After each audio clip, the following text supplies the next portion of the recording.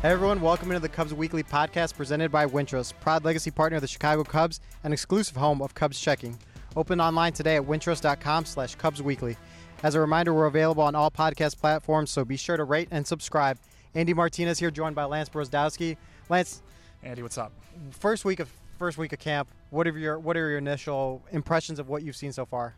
I think there's a lot of development that's been done on a variety of fronts, whether it be the hitting side that we saw some pretty drastic improvements with from 20 to 21, and then we see into 22 was big. And then now I think you're starting to see a lot of development, especially with some upper-level pitchers. I think most organizations, when they get guys into the system from other organizations, they might kind of back off and let the guy get comfortable. But the offseason is really the time where the guys can put in work, and I think we've seen a lot of the fruits of that recently. And I think the second half of last year was the prime example, right? Drew Smyly goes down. Yeah, that's a great point. Drew Smyly goes down, Justin Steele goes down, and you're thinking, who's going to cover these innings? And you have guys that, like Hayden Wesneski, Javier Assad, that come up and deliver quality outings. That in the second half of last year, the Cubs had the third best starter ERA in all of baseball, behind only the Dodgers and Astros, which, if you're trying to build a pitching assembly, those are two teams to be good behind. It might be good to cheat off the test, the proverbial test of the Dodgers and the Astros. But no, you're spot on. I think we're seeing now, I don't want to say it's becoming a problem, but you're starting to see that they have so few roles for so many arms that you're starting to get into kind of interesting battles as to how they want to deploy that fifth starter. Whether, I don't know if it's been talked about going to a sixth, but you've seen other orgs do that when they have a plethora of guys. So yeah, I mean, I think we're just going to have more of that this year, where if there's injuries, there's guys to back it up, and there's names that we probably even haven't heard succeeding. And I think that's the first thing I really want to get into. Is David Ross made no secret of it. We knew it was a real competition, that fifth starter spot. What are you looking at in that fifth starter spot? Obviously, some names that he suggested: Wesneski, Assad, Sampson.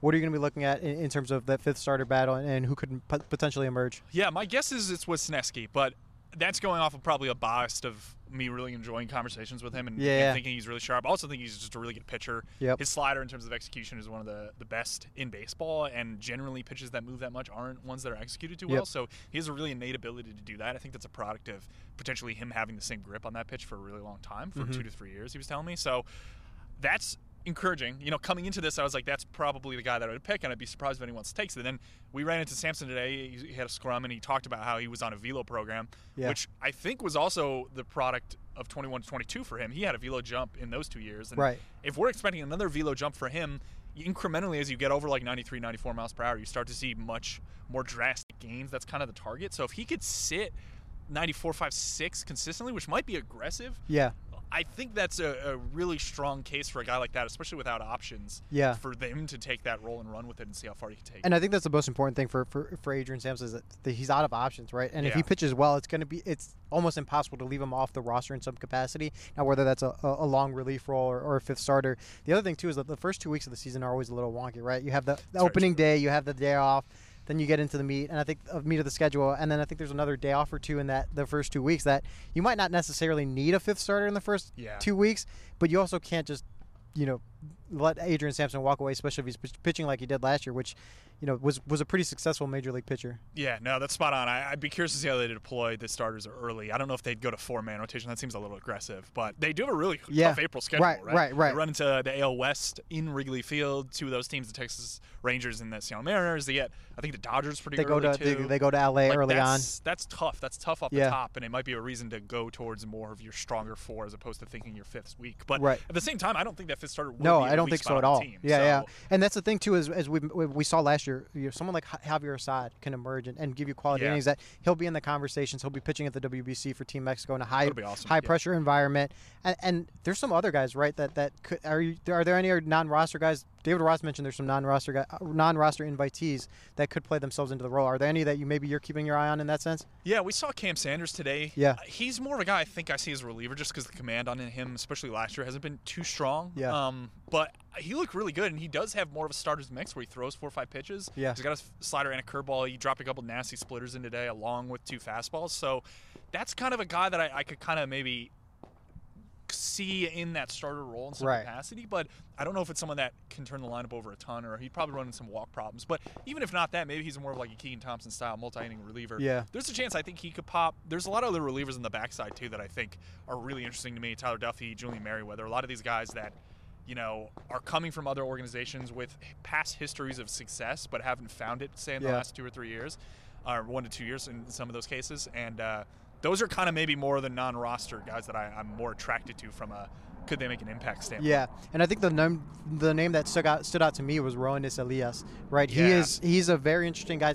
Had a live BP not too long ago here at Sloan Park, and Tommy Hodby was highly praised. Had a lot of praise for him, in terms of what he can do and what he can bring. He's being stretched out because he's representing Team Cuba in the WBC, that they want him to be able to pitch in multi-innings.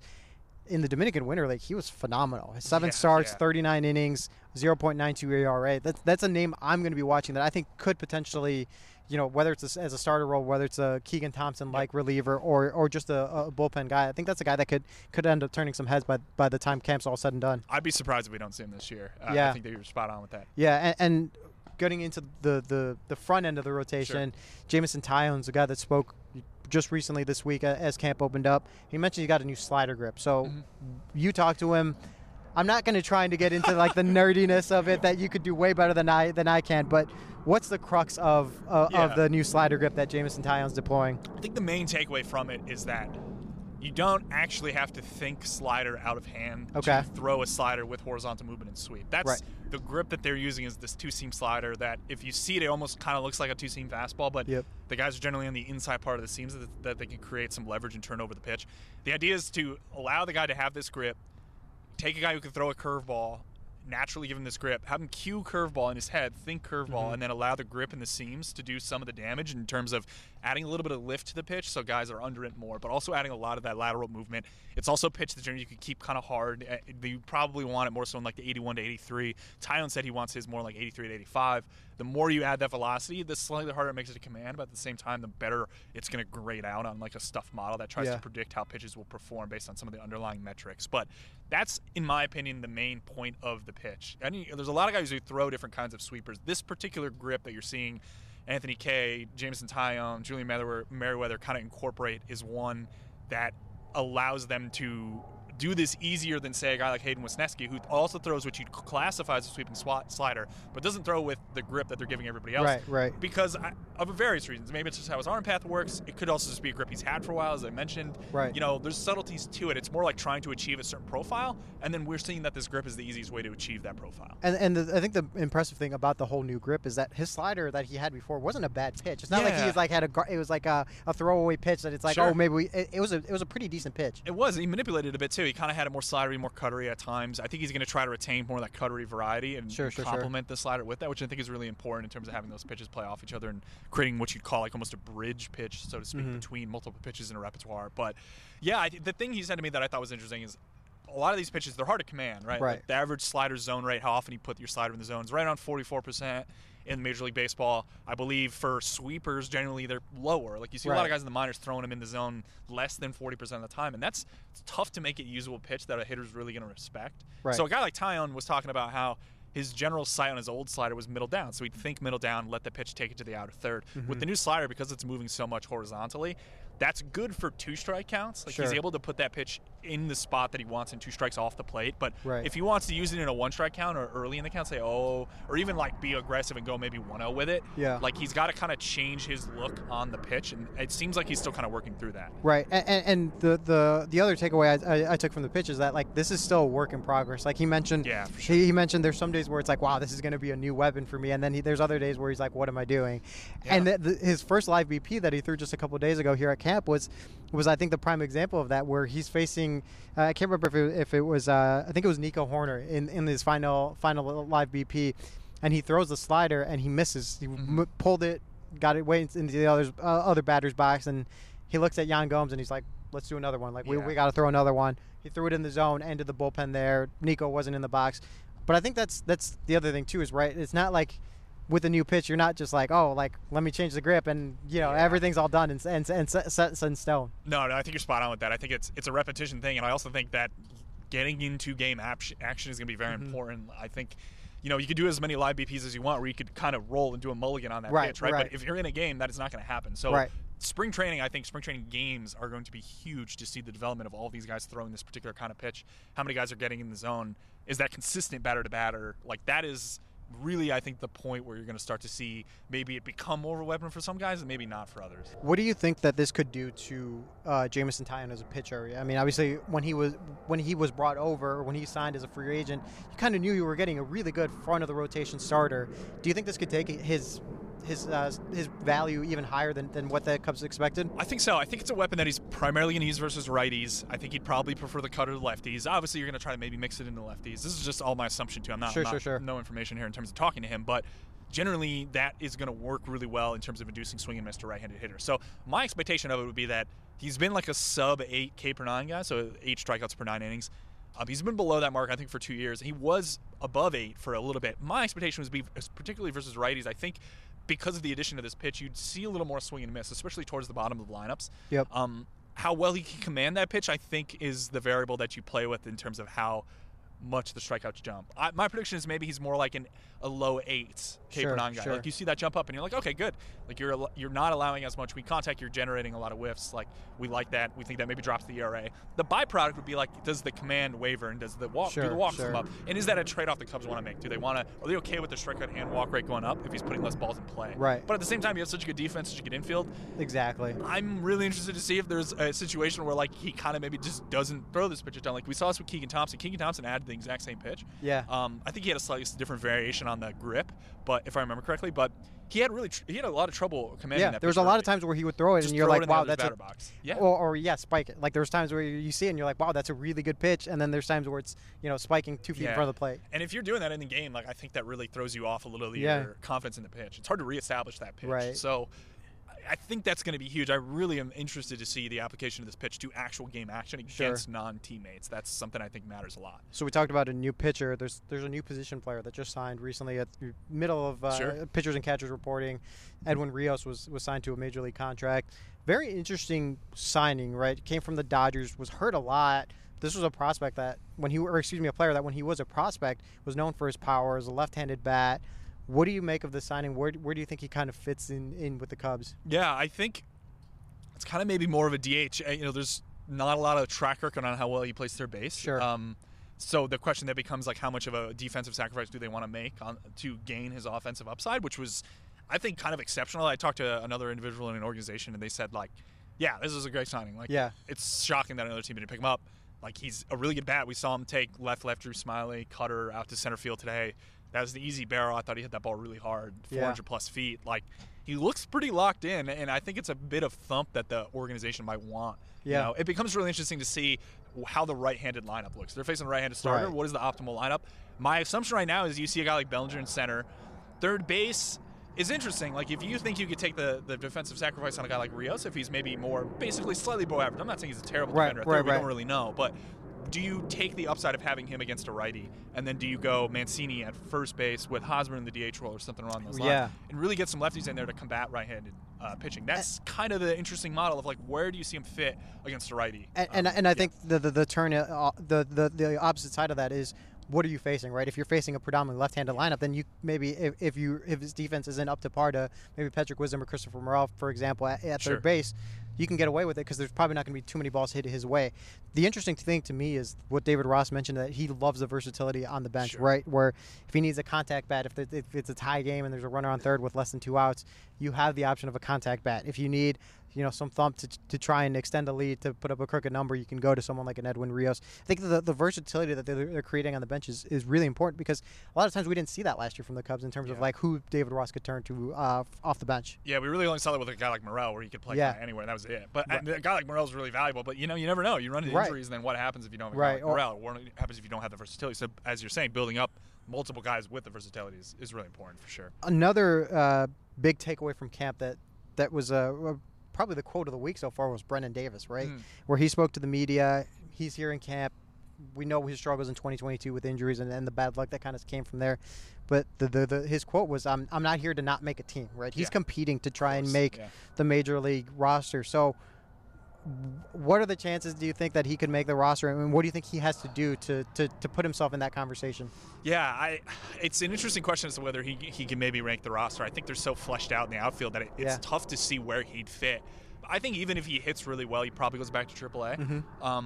But I think that's okay. I think that's almost maybe a bit of the expectation. Right. But as him, like, you just want to put up what you were doing a year removed from last year, so 2021. He does anything resembling 2021, even if it's like 90, 95%. Like, you're looking at a future outfielder for the organization. Yeah. And I loved his bat. Everyone loved his bat. Everyone loved his thump. It's just a matter of that coming back. You saw at the end of last year some of the batted ball data took a bit of a hit, and I think that was just a product of them wanting maybe to just get him back in games and see how he looked.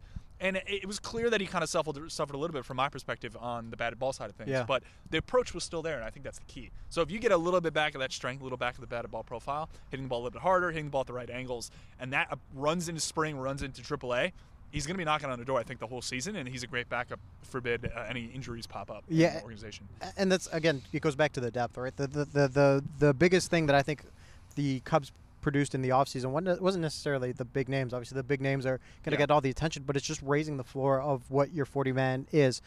Jed Hoyer mentioned it. There's a lot more tougher decisions at the bottom of the 40-man. We saw in the offseason someone like Mark Leiter Jr., who had some success in the second half of 2022, had to be designated for assignment to create room on the roster. Those are the decisions you want to. That's the sign of a healthy organization. That's the sign of having depth and having the real ability to call on anyone when something happens.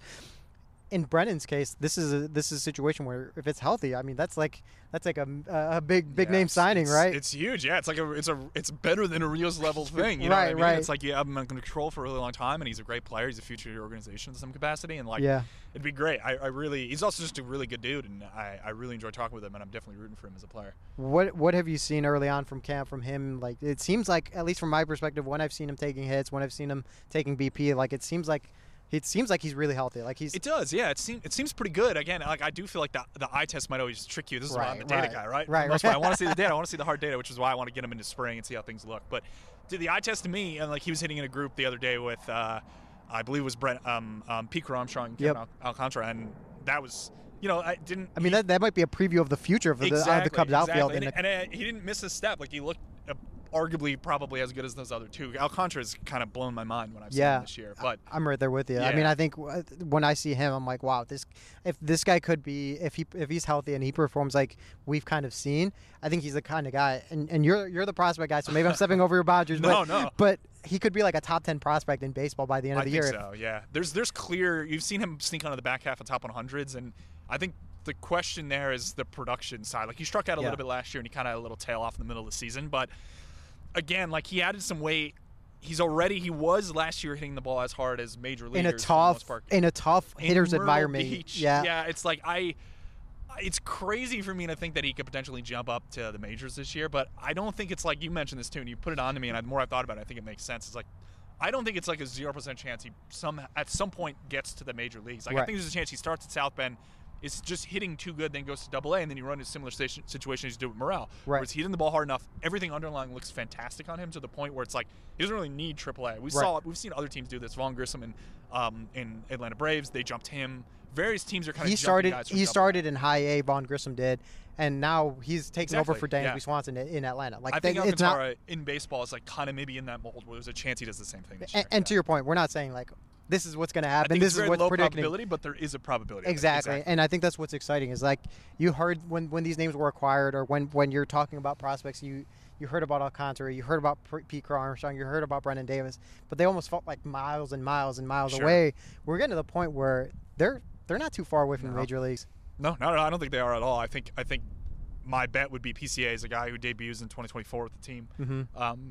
And I think Alcantara would be maybe right behind him to some extent. I don't know if he'd break camp. Maybe we'll see what happens. Right. Like, I think the trajectory of this year is going to be very important. I think by mid-May, we'll have a really good idea of a big sample of how he's hitting the ball, how he looks. Discipline-wise, is he striking out as much? Is it bigger competition that he's facing? And likely he'll start at high. It would be my best guess at South Bend. Yep. And we'll kind of go from there. Another guy who was a former top prospect who's now contributing on the big league level and should contribute if he's healthy in 2023 is Adbert Alzolay. I caught up with him. Let's take a listen to it after a message from our sponsors. Get your Wintrust exclusive debit card. Get your Cubs card. Ooh, I'll take one. How much? Actually, they pay you $300. You heard right. Get a $300 bonus when you open a Cubs checking account with Wintrust. Enjoy all perks and purchase with pride every time with your Wintrust Cubs debit card. $300? Wait, what? I'll take $300. $300? Get your exclusive card at wintrust.com/Cubs. Only $100 required to open. No monthly minimum balance and no monthly maintenance fees. Member FDIC and equal housing lender. We're back on the Cubs Weekly Podcast. Andy Martínez joined by Cubs pitcher Adbert Alzolay. Adbert, how are you feeling? I'm feeling really good right now. First off, I want to talk about your offseason. You went to Venezuela. It's the first time in a few years, right, that you've been, and it was special because of your wife, right? Yeah, it was my first time in 5 years. Going back to 2017 was the last time I was back home. So it was special. It was the first time that I took my wife back home to see the country, meet my family as well. So it was a really, really nice month back home. Yeah, and what was it like for your families to meet? I mean, you got married here. You hadn't seen your parents. What was that moment kind of like? I mean, it was special. So as soon as my parents saw me, they started crying and stuff. It was a special moment, because after you spend around like 5 years without seeing them, just FaceTiming them or texting for so long, like when you finally get to be there and give them a hug, it's just like you feel like you're complete at that moment. I assume there was a lot of tears, a lot of waterworks. It was a lot of tears that day. Yeah. I want to talk about going into the season. David Ross mentioned earlier in camp that you're going to be in the bullpen with Keegan Thompson. What were the conversations like with Rossi and Hadvi about that role? I feel first of all, I really wanted to be in the bullpen. Mm-hmm. I feel that this year we're building something special on this team.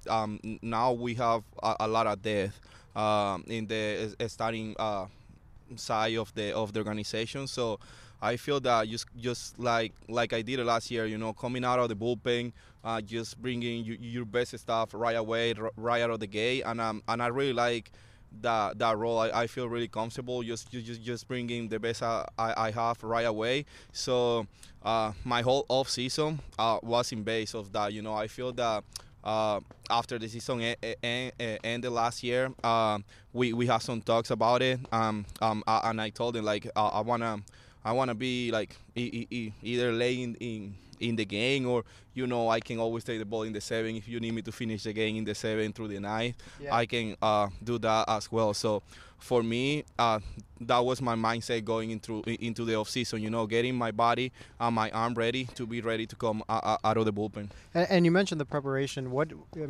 Previous years you've prepared to be a starter. What's the what differently do you do in the offseason to kind of prepare for that? Just change my routine a little bit, Mm-hmm. Like I feel that as a reliever, you don't need to do too much to be ready, because the less throws you make and the fresher you are, like it's better, because you're gonna be pitching a lot during 6 months. So just I just tried like during the off season, just shorten my routine a little bit. I will come every day and start my preparation like I was getting ready for a game that day. You know, so like getting my body used to that, and I feel that just going back to the off season, doing all the preparation, I feel that really helped me to be in a good position right now. What's that role like when you come in like the 7th inning, 8th inning, and hey, I gotta shut the door down to keep my team in the game? What's that adrenaline rush kind of like? I mean, it just goes through the roof, because like you're getting where like the game is on the line. You're getting there when the game is on the line. So like you gotta go there and attack the hitters, and then just come out of the bullpen and be a shutdown guy. I feel that that's the role there. Do you feel like your stuff plays a little bit better in the bullpen? Obviously, the numbers suggest that you're a little bit better in the bullpen, but do you feel like the stuff plays a little bit more when guys aren't seeing it as much? Definitely, because I feel like you don't have to face the same guy 3 times in the same day. So, like you don't got to prepare a guy in the first at-bat. You see, like, playing the game, you're facing the same guy again, probably with running on and stuff. So just coming out of the bullpen, it's just a different mindset, because, like, you can go 4 sliders in a row to this guy because you're not going to face him no more. So, like, it's just coming out of the gate, throwing your best pitches right away. It's just, I feel that I really adjust to that last year. When I came back at the end of the season, and I took that with me into the off season. Did you lean on any veterans over the last couple of years about like, hey, this is what you do to prepare, this is what it's like in the bullpen? Did you lean on anyone like that? Oh, definitely. You know, like all the veteran guys we've been having around, I always go to them and ask questions. For example, for this year, yesterday I was talking to Michael Former a little bit about it, because you know, he made a transition from being a starter to the bullpen too. So I think like we were like pretty similar in that stuff. So we had a really cool chat about it. What did he say yesterday? Like same thing. Like I was thinking, like it didn't take him too much to you know, to get used to the bullpen. It's just finding your routine, you know, finding the perfect routine you need to be ready quick, you know. So I feel like that's the biggest change there, like just finding a routine where you know you're gonna be ready right away. Right.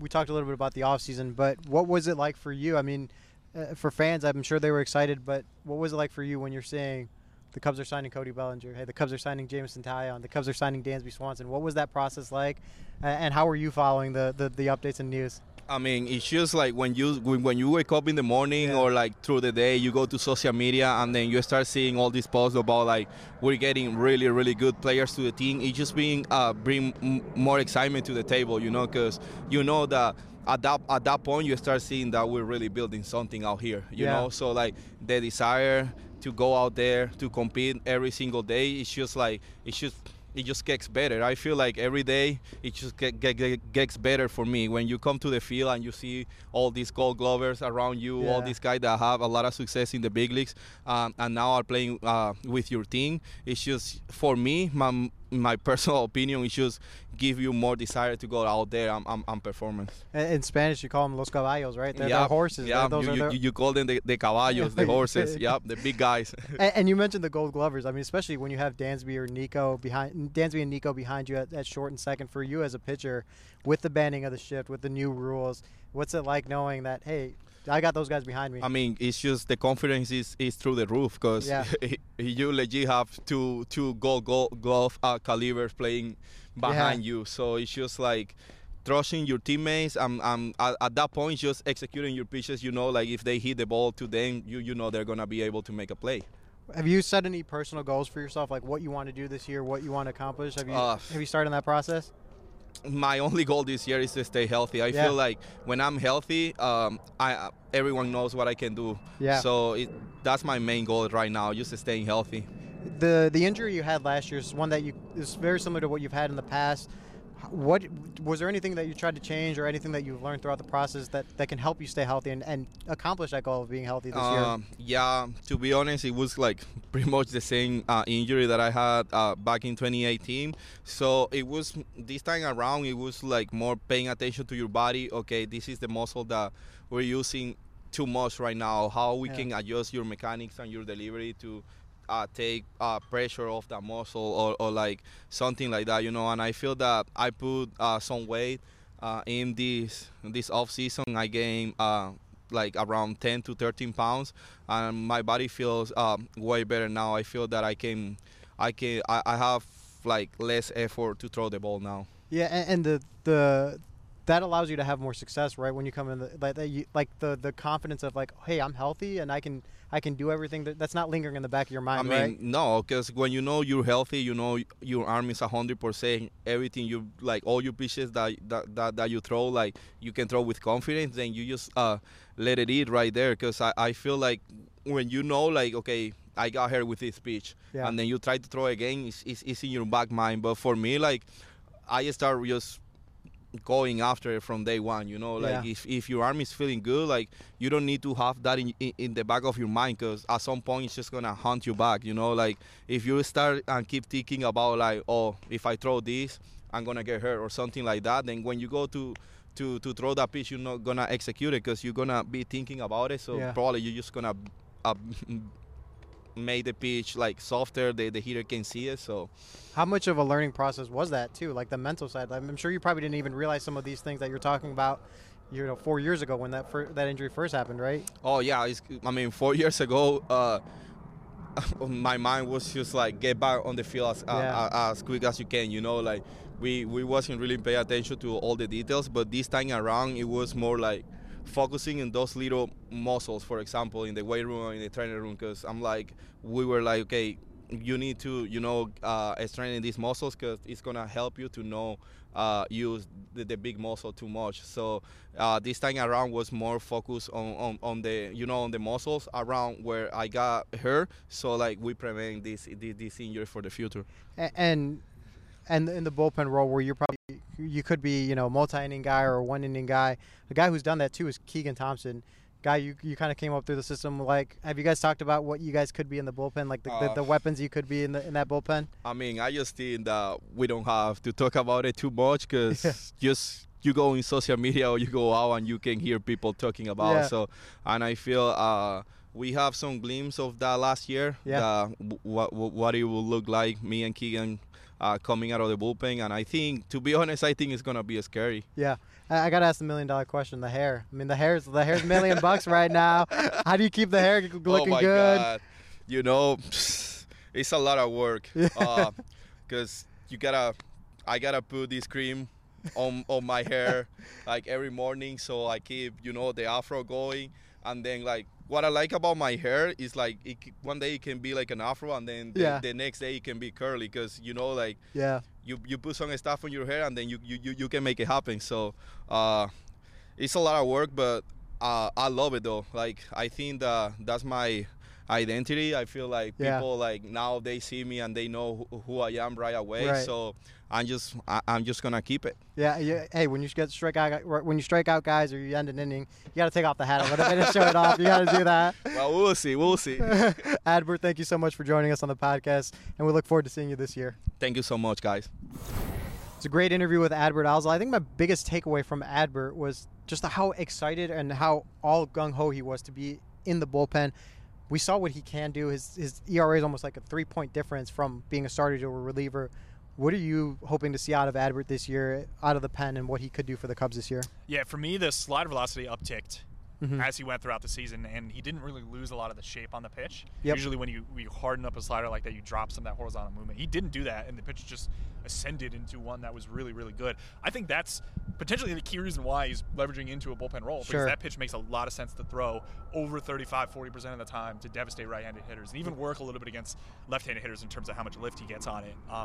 So I love him in the role and any kind of leverage role. Yeah. I'm very curious to see how Ross prefers some of the back-end leverage arms like Fulmer and Boxberger and Alzolay, like similar Keegan Thompson, similar qualities in terms of how they work. Brandon Hughes. Yeah, Hughes might be kind of more your lefty guy, but the righties in particular, even a guy like Julian Merriweather, I'm very interested to see which of these Ross prefers in what situations, and also how that's influenced by potentially some of the R&D side of things. Like Ross has a really good mix between listening to R&D and also applying his own eye. Yeah. And that's fascinating to me to think about why Ross might like a guy in a certain role where the analytics might like someone else in that role. Right. Yeah, it'll be interesting to follow. I think he could be, at the end of the season, he could be one of those X factors when it's all said and done.